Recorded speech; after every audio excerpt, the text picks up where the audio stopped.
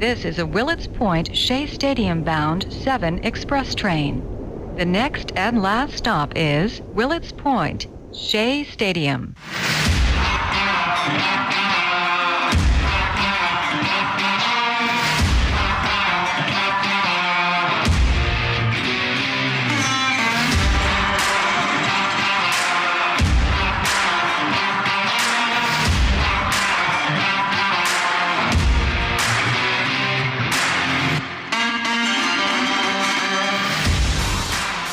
Oh, yes, it is. The Subway to Shea podcast is back. Episode 39. Anthony Rivera here with you, talking about all the news and happenings surrounding that team from Queens, the New York Mets. You can follow the show on Twitter at Subway to Shea. Listen and subscribe to the show on Anchor.fm, Apple Podcasts, Spotify, Google Podcasts, Radio Public, Breaker, and Pocket Cast. Turn on those notifications to never miss an episode of Subway to Shea. Please also take a few minutes to write me a review. Let me know what you think of the show, what you like, what you don't like. I want to know so I can make this show better for you each and every week. So by going on Apple Podcasts, rating the show from 1 to 5 stars, and leaving a few comments for a review, that will help me know how to better serve you guys in the future. If you're a new listener to the podcast, thanks for joining us. If you're already a fan, thanks for your continued support. I appreciate it each and every week that you listen.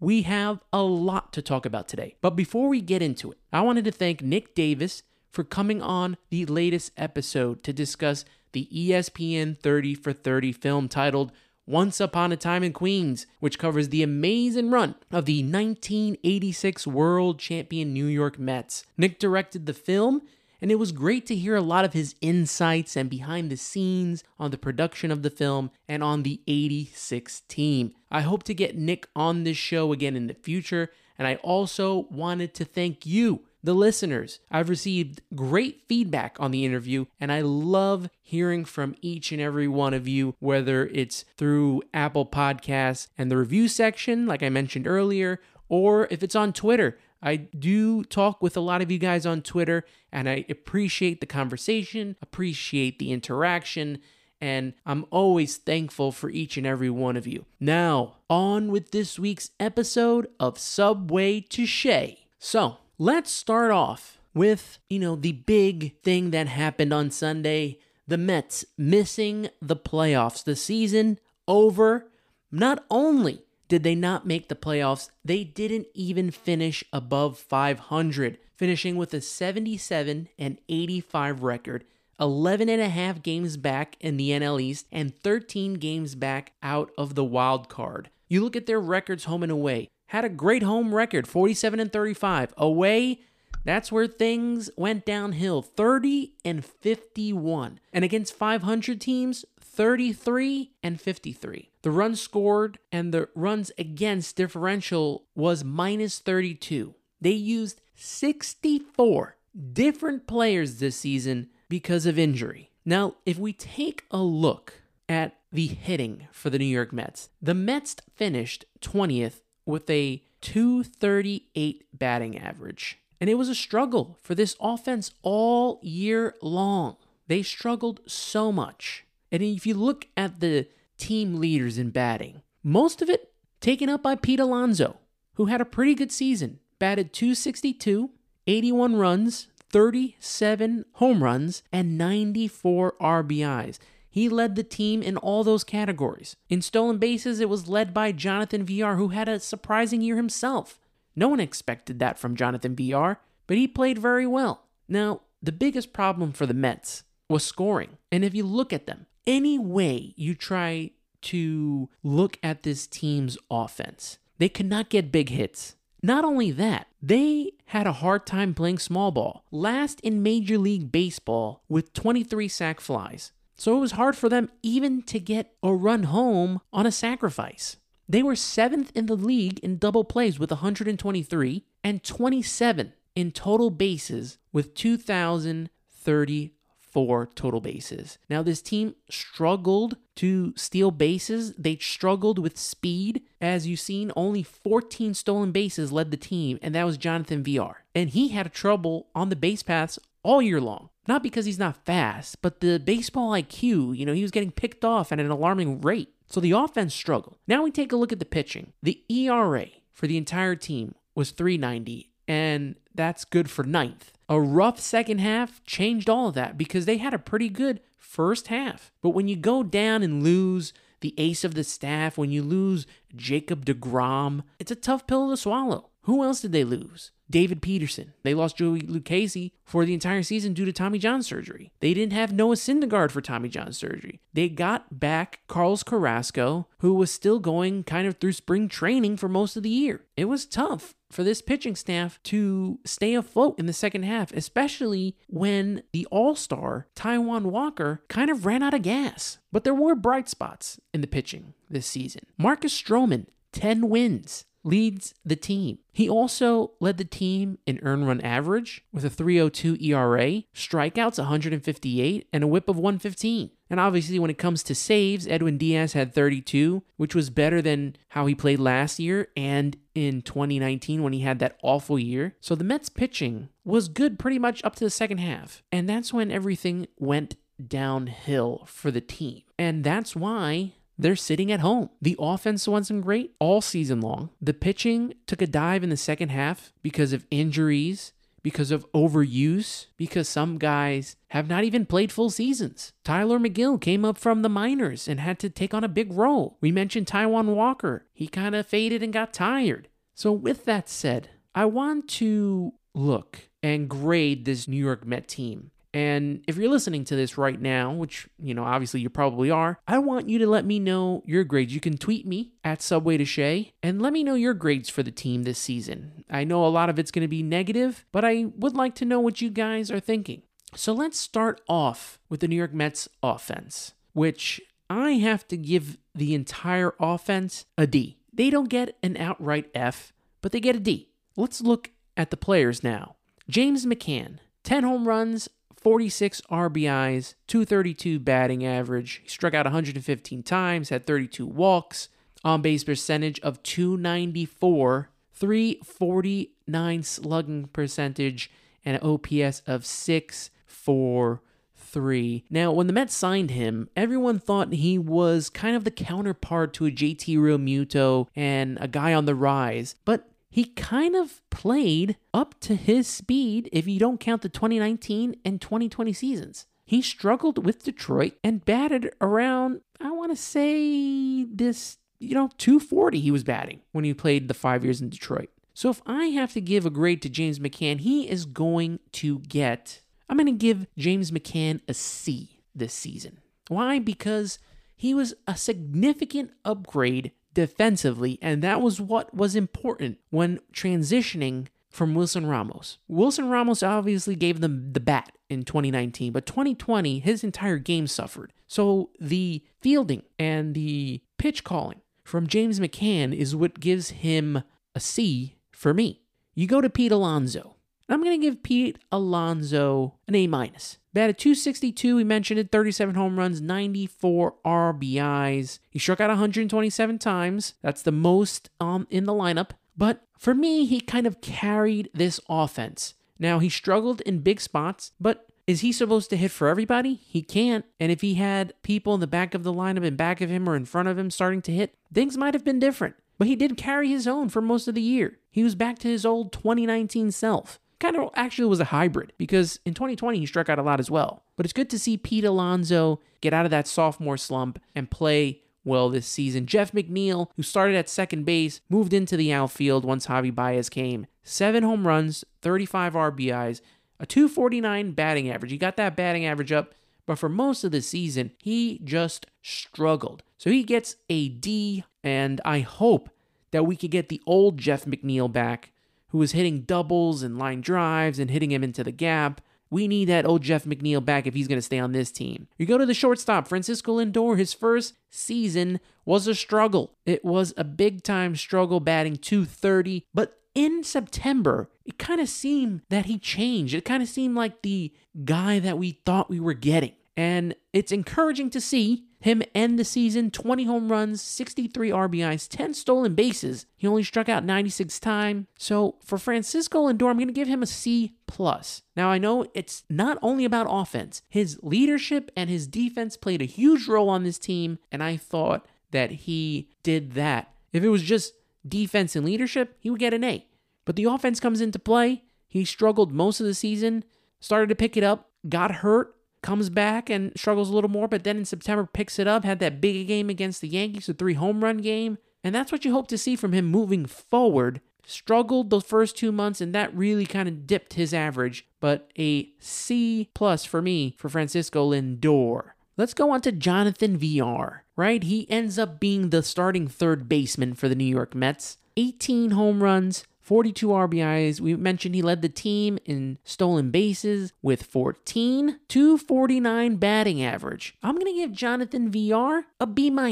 It could have been higher if he didn't have such a struggle on the base pass, but he wasn't expected to start. He was expected to be a bench piece. And when all the injuries happened and he had to start at third base, shortstop, second base, he played well. And he's a guy I would consider for the bench moving forward. I would consider re-signing Jonathan Villar for the bench. So he gets that grade from me. Dominic Smith, left fielder for most of the season. Got taken away once Baez came in. Still was struggling. They put McNeil out there. 11 home runs, 58 RBIs, 112 strikeouts, batted .244. I'm going to have to give Dominic Smith, I got to give him a D. D for Dominic. But no, seriously. Dominic Smith, I had so much high hopes for, and he just struggled for most of the season. I know he did not get put in the best situations when Luis Rojas wouldn't let him hit against lefties, and he was hitting well against lefties, but he just struggled down the stretch that I give him a D. We go to Brandon Nimmo. 8 home runs, 28 RBIs.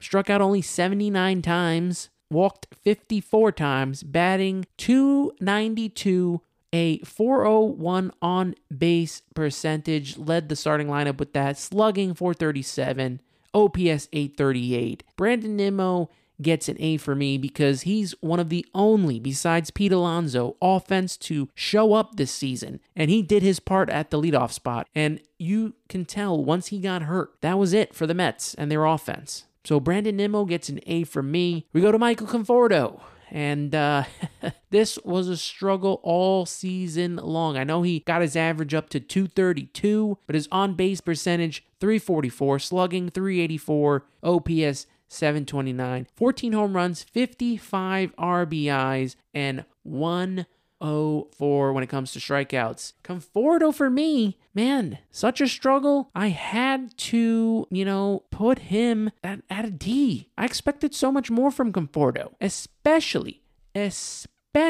when it was time for him to step up and elevate his game and really lead the charge because it was his walk year, and we all expected him to do well. I wanted the Mets to sign him in the offseason. This year, I'm not sure now so much. Going into this offseason, I'm not sure. He struggled most of the season. I expected a lot more from him, and we'll see if the Mets give him the QO going into next year or if he signs elsewhere. Let's go to the bench. And the bench mob had their good run. You got Kevin Pillar, 15 home runs, 47 RBIs, batting .231. J.D. Davis, 5 home runs, 23 RBIs, .285. You got Tomas Nido, 3 home runs, 13 RBIs, .222. Luis Guillorme didn't play as much this season due to injury. He batted .265. You had Jose Peraza, who was a big pinch hit specialist, 6 home runs, 20 RBIs, and a .204 batting average. And then you got all these guys, Billy McKinney, Brandon Drury, Mazika, Almora Jr., who really didn't do anything, Mason Williams, who played, Cameron Maybin, Travis Blankenhorn, Janeshui Fargas, Khalil Lee, Wilfredo Tovar, Chance Sisco, Jake Hager. I mean, everyone was on this friggin' roster from the bench. And I have to give them... we'll give them a C+, because for the most part of when they filled in, they did their job. Then, we kept cycling through all these players. The struggles came. Kevin Pillar struggled. J.D. Davis couldn't overcome his hand injury. The Mets took away the split job from Tomas Nido and James McCann, and they both suffered. Luis Guillorme down, towards the end of the season, didn't really play as much. We lost Peraza to injury. It was what it was for this team and their bench. I thought they succeeded for the most part, but, considering that this offense was such a struggle, that's why I didn't give them the, higher grade. I almost forgot. Javi Baez, 9 home runs, 22 RBIs, batting .299. He had his struggles in the beginning when he first came to the Mets and the whole thumbs down incident, but after that, he freaking took off and had a great second half, to the point where now the Mets are going to consider having to re-sign him and team him up with Francisco Lindor to be that second short tandem. I'm definitely considering wanting to have him return. He played very well down the stretch, so I give him an A-. Overall, the offense struggled so much, and I don't really know how far this team could have gone if, one, they stayed healthy and the guys lived up to expectation. But hopefully next year, they kind of change this offense around. Some people may be traded. Some people we are big fans of may have to be traded. I need to see a different lineup moving forward, and I need to see this offense, come through, like I mentioned, with the sac flies and, station-to-station baseball speed. We need that because these guys just didn't get it done. They didn't get it done in 2020. 2019, they couldn't, make it into the playoffs. 2018, 17, the offense struggled as well. So now we move to the starting pitching, and I want to give the starting pitching a C+. If we're talking about overall season, let's give it a C+, because once DeGrom went down, this team just struggled. They struggled. But we go pitcher to pitcher here, right? Let's go with Jacob DeGrom. He was 7-2 with a 1.08 ERA, 92 innings. He was on pace for a unbelievable season, a historic season, going back to the year of the pitcher, 1968, in Bob Gibson. He could have been the MVP. He could have won the Cy Young. Injury took him out of the game for the rest of the season. But from what he did, he gets an A+. Even if it's half a season, he gets an A+.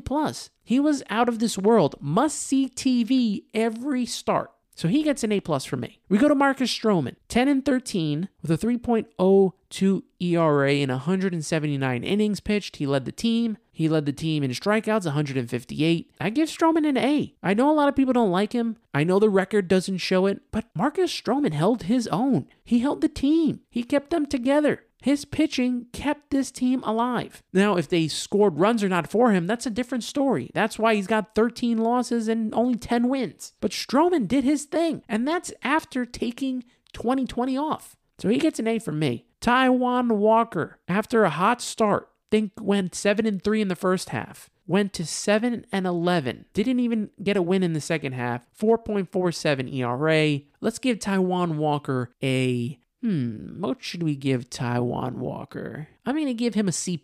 And unfortunately, Taijuan couldn't stay in it till the end. He pitched well towards the last couple of games of the season, but he was already gassed. And, there's only so much. Hopefully this season, now with a full kind of season under his belt again, he can get back and pitch well like he did in the first half. Tylor Megill, 4-6 with a 4.52 ERA, 89 innings pitched, 99 strikeouts. Pretty good seeing him come up. Hopefully they will not have to rely on him next year when they get some depth in this pitching staff. Tylor Megill is going to get A. For me, I'm going to give Tylor Megill a C-. A C- for Tylor Megill from me. We'll go to David. The rest, let's talk about the rest of these guys that came in here. The David Petersons, who struggled. I know he got hurt, but he D for him. Rich Hill, although he finished 1-4, 3.84 ERA, he always kept the Mets in it. Let's give Rich Hill a C going forward. Carlos Carrasco struggled mightily, 1-5. with a 6.04 ERA.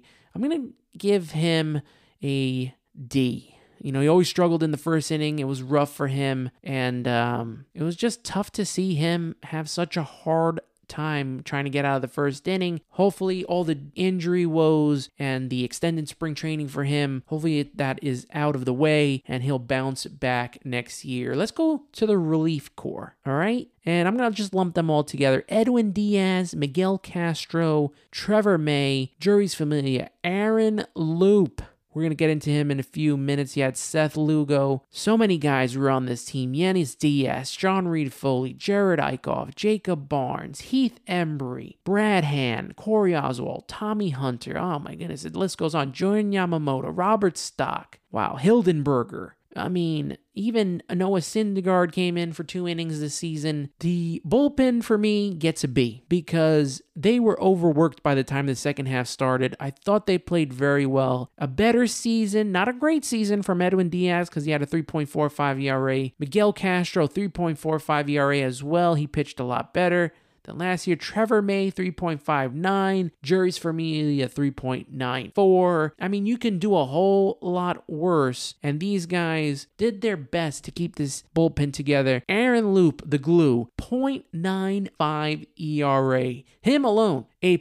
He was 6-0, 0.95 ERA in 56 innings. What a season for him, and hopefully the New York Mets sign him. And that's it for the grades for me of what I thought the Mets did this season. Now, you can tell me on Twitter your grades for the players. I know a lot of people I feel like are going to give Fs out, but I wanted to be fair. I wanted to be fair out there and do what I thought they, my assessment as a fan was of how they did. But we're going to look at the coaching staff and the manager, right? Let's look at the coaching staff and the manager. Dave Joust, bench coach. Hugh Quattlebaum, or as I like to term him, Hugh Quattlebaum, hitting coach. Kevin Howard, assistant hitting coach. Jeremy Hefner, the pitching coach. And Luis Rojas, the manager of the New York Mets. Well, the offensive strategy gets an F for me from Quattlebaum and Kevin Howard. I feel like they didn't adjust. They didn't do what was needed to get this team to get these guys in better positions. It was the same thing every day. Every game felt like the same thing. That's why they were losing by a 1-run game. That's why they couldn't get sack flies. That's why they couldn't get the big hit. So they get an F from me. Jeremy Hefner did a great job with the pitching staff first half. I'm going to give Jeremy Hefner a B+, because even after the second half and all the struggles and injuries, he still did his best to keep the pitching staff together, and I thought he did a pretty decent job. Luis Rojas, I don't really know what to give him because I feel like he just went and stayed analytics the whole time. Analytics. And we've all talked about bringing analytics to the New York Mets. But I feel like at some point, you got to have a feel for the game. And in certain situations, you got to know. And I don't feel like Luis had that. There were too many big spots in the game where I think that Luis did not put his players in the best position to win. Now, it's not also all on Luis. The offense didn't live up to expectation. But there were a lot of times in this season where I thought Luis kind of cost them some games with some of his decision making. That's just how it is. So I gotta give Luis a D. It was a struggle. And I don't know how much more analytic based and analytic driven you have to follow the entire game. I thought sometimes maybe you go with gut instinct, but there just didn't seem like any of that. It was just following the script, and you can see in the press conferences, it was, going through the motions for Luis and the coaches. And that's why I think that he, deserved D. And considering what we're going to talk about next, as we continue on with Luis Rojas, I think it was fitting that we ended giving him a grade of D. Luis Rojas, done as manager of the New York Mets. On Monday, the Mets declined Luis Rojas' option for 2022, which means they will be looking for a new manager on top of looking for a president of baseball operations and a general manager. So the Mets are still undecided on the fate of Zach Scott after his DUI, and we're waiting for the fate of the rest of the coaching staff. Now, for me personally, I would let the new front office pick their team. And unfortunately, if that also means that Jeremy Hefner's gone, who's probably the only coach I'd save, then so be it, because I want the front office that comes in here to be okay with everyone that they put on this team moving forward. The writing was on the wall for Luis Rojas.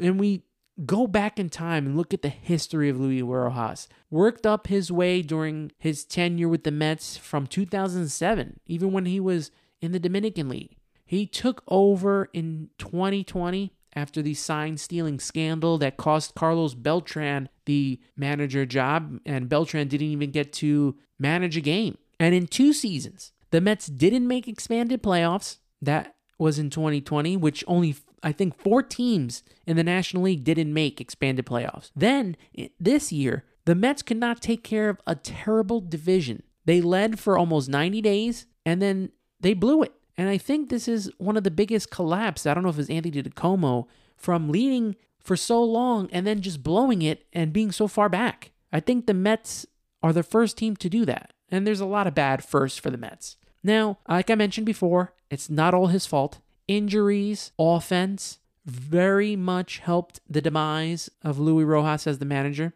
Also, was he in charge, or were the analytics in charge? I know he cost them numerous games, like I mentioned before, and I feel like he was not going to make it through 3 different front offices. I didn't think he was.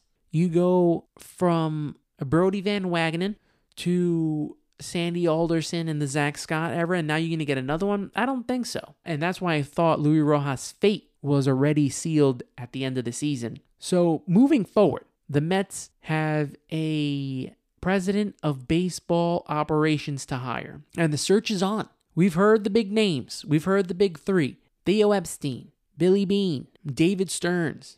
One of those guys is out already. We heard that Theo Epstein is out. He had a talk with Steve Cohen, and they felt like they were not going to be able to agree on anything. Because obviously, and what was reported by all the beat reporters, and especially Joel Sherman, that he put out this tweet: for Epstein, the Mets were not the right fit now because, number 1, he wants to be a part of the solution as an advisor to MLB to getting the on-field product more appealing. And number 2, he wants his next job to be where he puts a group together to buy a team and start from the ground floor. You know that Steve Cohen was not going to give up part of the team. He just bought it last year. So Theo is out, and the search continues. And we will discuss this situation more in depth on next week's episode. I think I'm going to dedicate an entire episode next week to the search for the next president of baseball operations. We'll talk about the names we've heard. We'll talk about other names that we haven't heard. And we'll kind of look at their careers and see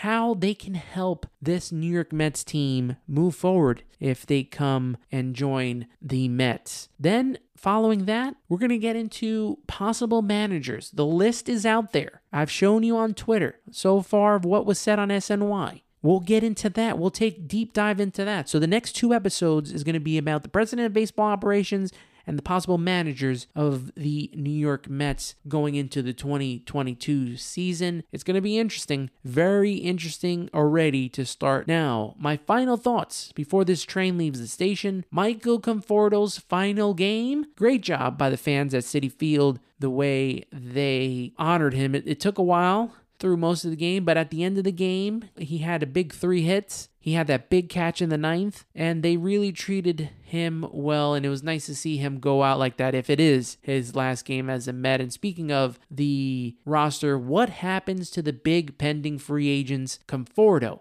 Noah Syndergaard, Marcus Stroman, Aaron Loup, Javi Baez, Jonathan VR. We'll get into that more by the time I think the World Series ends, because that's when, free agency is going to start picking up. We'll get into that then. But for now, I wanted to thank you fans. I know I did it on Twitter, but I want to thank you fans for tuning in this entire season, sticking it out with me. I think we've made over 1,800 fans and followers on Twitter. A lot of love. About 4,000 people have listened to this podcast, and I really appreciate each and every single one of you. I've said it once before. I'll say it again. Thank you so much. And I wanted to thank everyone that I interviewed this season: Elizabeth Mortori, Jake Giblin, Justin Toscano, Tim Ryder, Glendon Rush, Tyler Ward, Nick Davis, Sam Maxwell, Michael Barron, Mike Silva, Jake Brown, Jeffrey Ballone, Al Cintrone, Jeremy Silverman, and Matthew Tutrone, who owns the 1986 clothing line. I could not have done this season without you, and I thank you for coming on my show, helping me out being a guest, and co-hosting sometimes. So thank you so much. Hopefully more guests coming your way as we go into our second season on Subway to Shea. This doesn't end for us. We're not taking any breaks this offseason. We're going to continue to give you coverage of the New York Mets, and I'll try to have some surprises here and there for you. I had a big news that I was going to announce on the show and also on Twitter, but I'm going to hold off on that this week. Still trying to finalize some things, but as soon as I do, I will let each and every one of you know. With that said, let's wrap up the show. Please take a few minutes, write me a review. Let me know what you think of the show, what you like, what you don't like. I want to make this show better each and every week for every single one of you Met fans out there. So please go on Apple Podcasts, rate the show from 1 to 5 stars. Hopefully you're giving me 5 stars, and leave comments in the review section. It only helps me to know what needs to be done to make this one of the top podcasts out there for baseball and for the Mets. You can follow the show on Twitter at Subway to Shea. Listen and subscribe to the show on Anchor.fm, Apple Podcasts, Spotify, Google Podcasts, Radio Public, Breaker, and Pocket Casts. Turn on those notifications to never miss an episode of Subway to Shea. If you're a new listener to the podcast, thanks for joining us. If you're already a fan, thanks for your continued support. You can also find Subway to Shea on YouTube. This podcast is available on the HSP network. Catch me alongside their flagship show, the High Spot Podcast, which covers all things wrestling. Just search High Spot Podcast on YouTube or youtube.com/High Spot Podcast and make sure to subscribe today. Well, that will do it for this week's podcast. Always remember to listen, subscribe, share, and review. For Anthony Rivera, you've been listening to Subway to Shea. Let's go Mets.